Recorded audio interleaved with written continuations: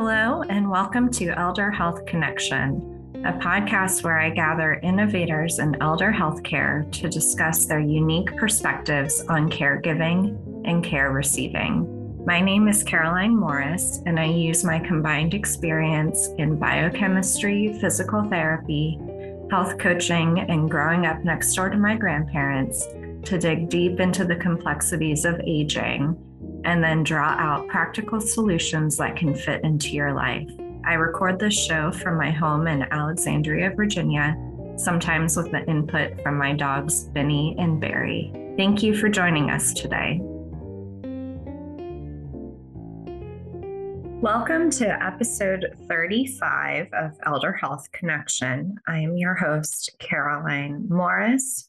And today we continue our series on what is aging with part 4. And we will be going over both the cardiovascular and the pulmonary systems today. So our heart, our blood vessels, and our lungs will be our topic today. This is a topic that I love.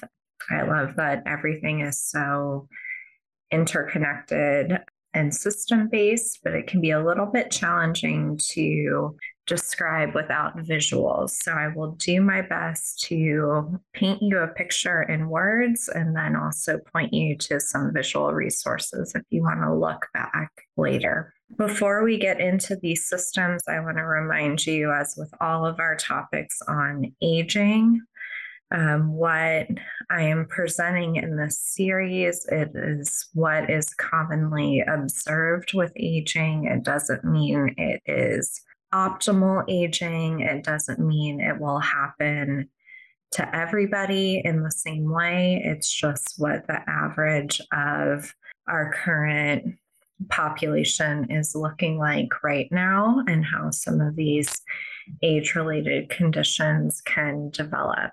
If you happen to be a therapy provider listening and you would like to get some continuing education credits from this series, I recently did a course with a colleague from Therapy Insights called Modern Aging: Physiological Processes and Societal Responses.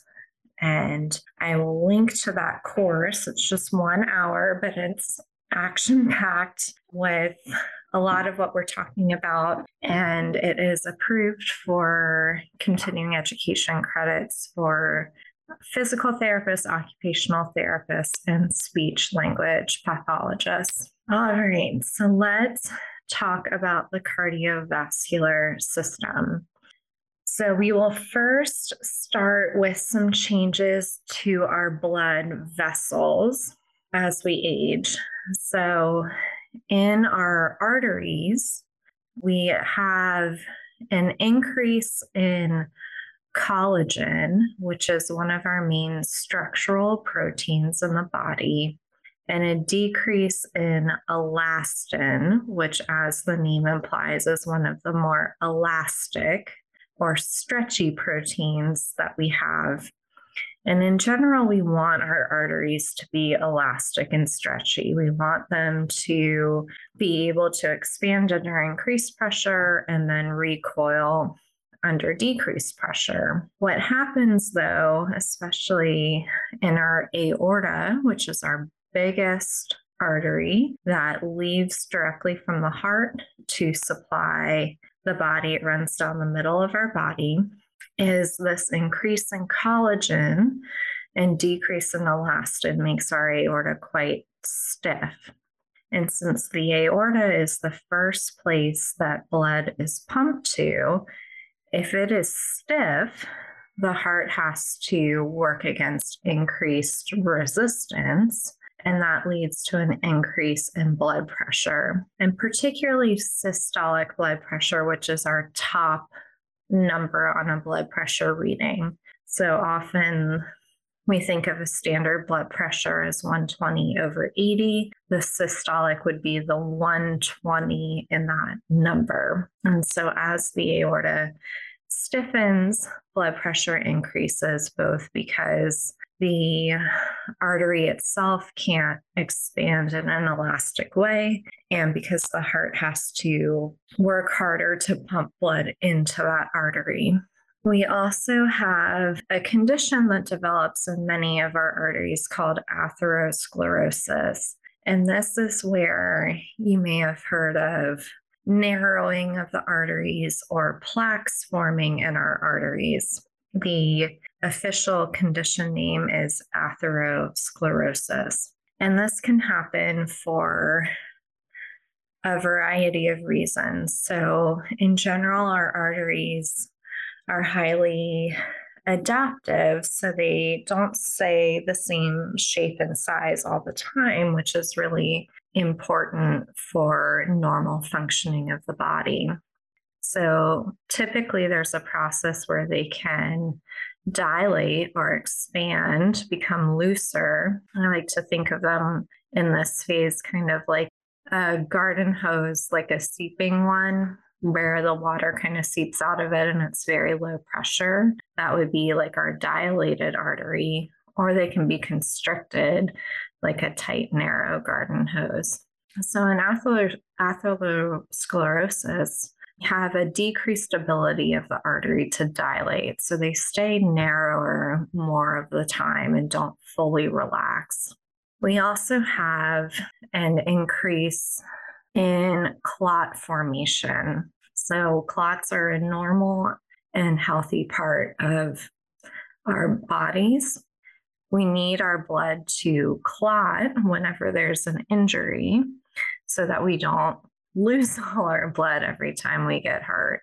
But what can happen as we age is that we clot a little bit too quickly when it's not necessary. And clots like to form on jagged bits of arteries. And so if there's a little bit of texture in there, then a clot can form and become quite big. And that's the problem with plaques in the arteries, or one of them is they're a jagged surface and then our blood clots around it, further taking up space in the artery. We also have an increase in inflammation, as we've talked about throughout this series, or this concept of inflammaging, which can contribute to atherosclerosis as well. Another change we see in our vascular system, our blood vessel system, is that we start losing the ability to create new blood vessels as rapidly. And we need new blood vessels to repair injuries as well. Our vascular system is highly adaptive. So that's another change we have with age. Now, in all of this, our blood pressure can change as well. So as we talked about before, we often see an increase in systolic blood pressure, or the top number, and that can cause some strain on the heart because, like we talked about with the aorta, the more pressure the heart has to pump against, the harder the heart has to work, and that can eventually lead to strain on the heart. We also often see with age a decrease in diastolic blood pressure. Now, diastolic is our bottom number. So again, if we think of the 120/80, the 80 would be the diastolic. And this is the pressure in the artery when the heart is relaxed. So when the heart is contracting, squeezing blood, that's our systolic blood pressure. When the heart is relaxed, filling with blood, that is our diastolic blood pressure. Now, the reason it can be problematic if our diastolic blood pressure is low is that the heart itself needs blood to function. It's a muscle that requires blood supply in order to work effectively. And that blood supply comes from the coronary arteries. And you've probably heard of them before because these are the arteries that are involved in heart attacks. They're the arteries that are involved in bypass surgery. And these arteries get their blood flow and supply the heart when the heart is relaxed or when it's in diastole.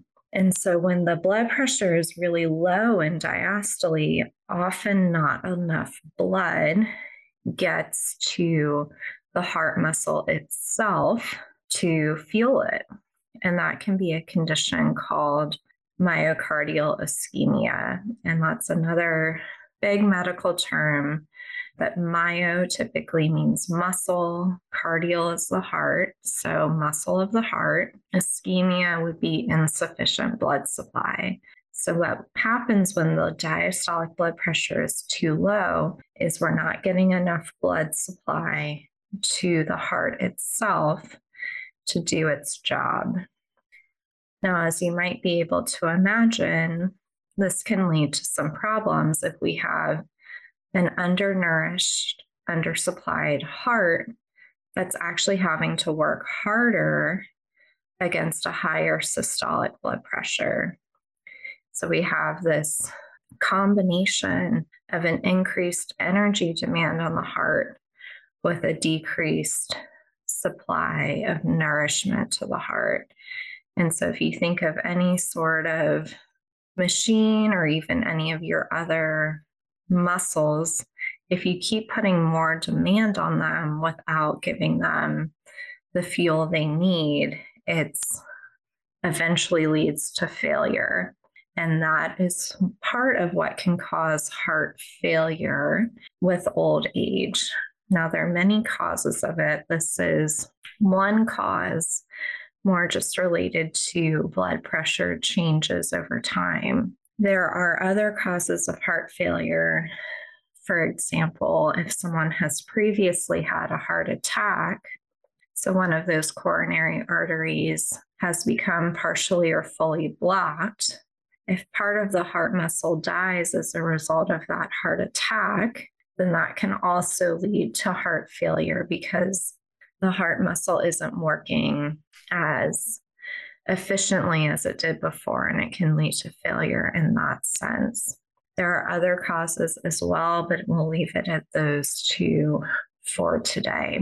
Another change I want to highlight with age that can happen to our hearts is that the calcium that we lose from our bones, if you think back to our second installment in this series where we're losing bone density, some of that calcium actually moves into the heart itself, and that can cause rigidity within the heart, and it can make the valves in particular less functional.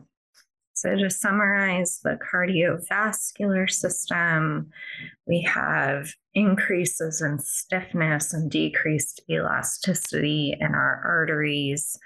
We have plaque and clot formation within some of our arteries as well. Inflammation is always a part of these aging topics. We have an impaired ability to create new blood vessels. And a lot of these changes can result in an increase in our systolic blood pressure or our top number, decrease in diastolic blood pressure or our bottom number, which when all of that continues unchecked can lead to a situation of heart failure due to the heart needing to meet higher demands with less fuel or blood supply to do that. And then we also have calcium moving into the heart, causing increased rigidity in the structures. As we move on to our pulmonary system, our lungs, we see changes there as well. So when we think about breathing, there are two key functions that I like to think about. So one is the act of breathing itself. So the engagement of our muscles to bring air in and let air come out. That's often called ventilation. The other component is what happens inside the lungs. So is the air actually passing between the borders of the lungs into the blood supply so that we're actually taking oxygen into our bodies and letting carbon dioxide go out of our bodies. That's called gas exchange. So we have changes to both functions of breathing, effective breathing, as we age. So some of the changes to the ventilation component, or that muscular component, is that often our chest wall or our rib cage becomes stiff. And so the less flexibility we have there, the more force is needed to expand the rib cage to take a deep breath or to relax it to get air out again.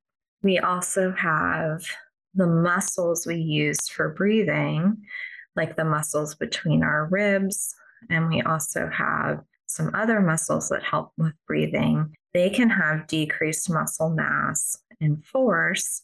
We can think back to part 3 of this discussion on the muscular system, where we often see a decrease in muscle mass and force that can impact breathing as well. Now, our diaphragm, which is the main muscle of breathing, is type 1 fibers, which tend to be more preserved with age. But our other breathing muscles, including our intercostal muscles and our other chest muscles that can help with breathing, tend to have more type 2 fibers, which are more susceptible to loss with age. Some changes that happen inside the lung itself affecting gas exchange is that we lose some elasticity of the lungs. We lose some surface area in the lungs too. So one of the big important things to efficient gas exchange is there has to be a very large surface area so that air can dissolve across the tissues and get into the bloodstream. So as we lose some of that surface area, it almost doesn't matter how much air we take in if it's not actually crossing into the body. Again, we see inflammation as an impact here as well, where the more inflamed the lung is, the harder it is to exchange gas across the lung as well. If we have scar tissue forming in the lungs, that also further makes it difficult to effectively exchange oxygen and carbon dioxide. Now, often there's an ability for the body to compensate for some of these changes by changing the breathing rate and the amount of air taken in during quiet breathing to compensate for these changes. It's when we can no longer compensate that we see some of the diseases coming up. We also see some changes in reflexes associated with breathing as we age too. So our cough reflex becomes depressed, which means we don't cough as readily as we might when we're younger. And this can be a problem if we are starting to allow food to go into the lung instead of the stomach. And I will reference some episodes with speech language pathologists in the show notes where they can go more into talking about protecting the airway and safe swallowing. We also have decreased reflexes in response to not enough oxygen in the body or too much carbon dioxide in the body. And these come into play more in the case of illness, where a younger person might feel very symptomatic or start breathing rapidly, become very anxious when they're in a situation with low oxygen or too much carbon dioxide. But an older person might not have those same symptoms developing, and their body might not compensate for them as quickly. We also see with age increased incidence of sleep disordered breathing or sleep apnea, which is where people periodically stop breathing during sleep. And again, that's thought to be due to some impaired reflexes in the nervous system. All right, so to summarize, the pulmonary system For our lungs, we have changes in ventilation or the physical act of breathing itself, gas exchange, which is when we want the oxygen to go from air in the lungs to dissolved in our bloodstream, carbon dioxide to go from being dissolved in our bloodstream to breathe out through our lungs, and changes in reflexes that protect our airways and adapt when we have situations where our gases aren't equal or aren't where they should be, and that keep us breathing while we sleep. So what can we do with all of these changes in both the cardiovascular and the respiratory systems? Now, one of the key targets for physical therapy, as well as any health promotion program for these systems, is exercise. And that probably shouldn't come as a surprise by now, but it can impact blood pressure, where regular aerobic exercise at a moderate level can reliably reduce systolic blood pressure. It can also improve ventilation or the act of breathing, which can impact both systems positively. Resistance exercise is getting more of a focus lately for both systems as well, for a couple different reasons. So one, if there's a person who is already pretty compromised in either the cardiovascular or the pulmonary system, where they have very low endurance, it's hard to breathe, it's hard to do anything.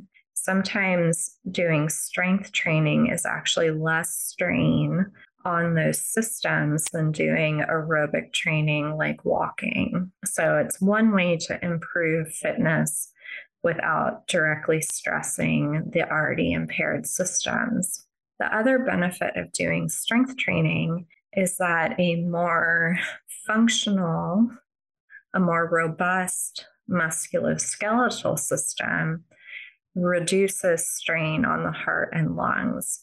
So the idea is to make all the other systems as robust as possible so that the affected systems don't have to work so hard. And these are things we do routinely in physical therapy, especially those like me who are familiar with working with older adults who've done advanced training in this area. We know how to decide what's the right type of exercise at the right intensity, particularly when there's underlying issues to take into account. There are a number of specific breathing exercises as well to make the act of breathing more efficient. You can look at strengthening the muscles of respiration or our breathing muscles, and improving flexibility in the rib cage as well to make breathing more efficient. From a health coaching standpoint, the goals are similar.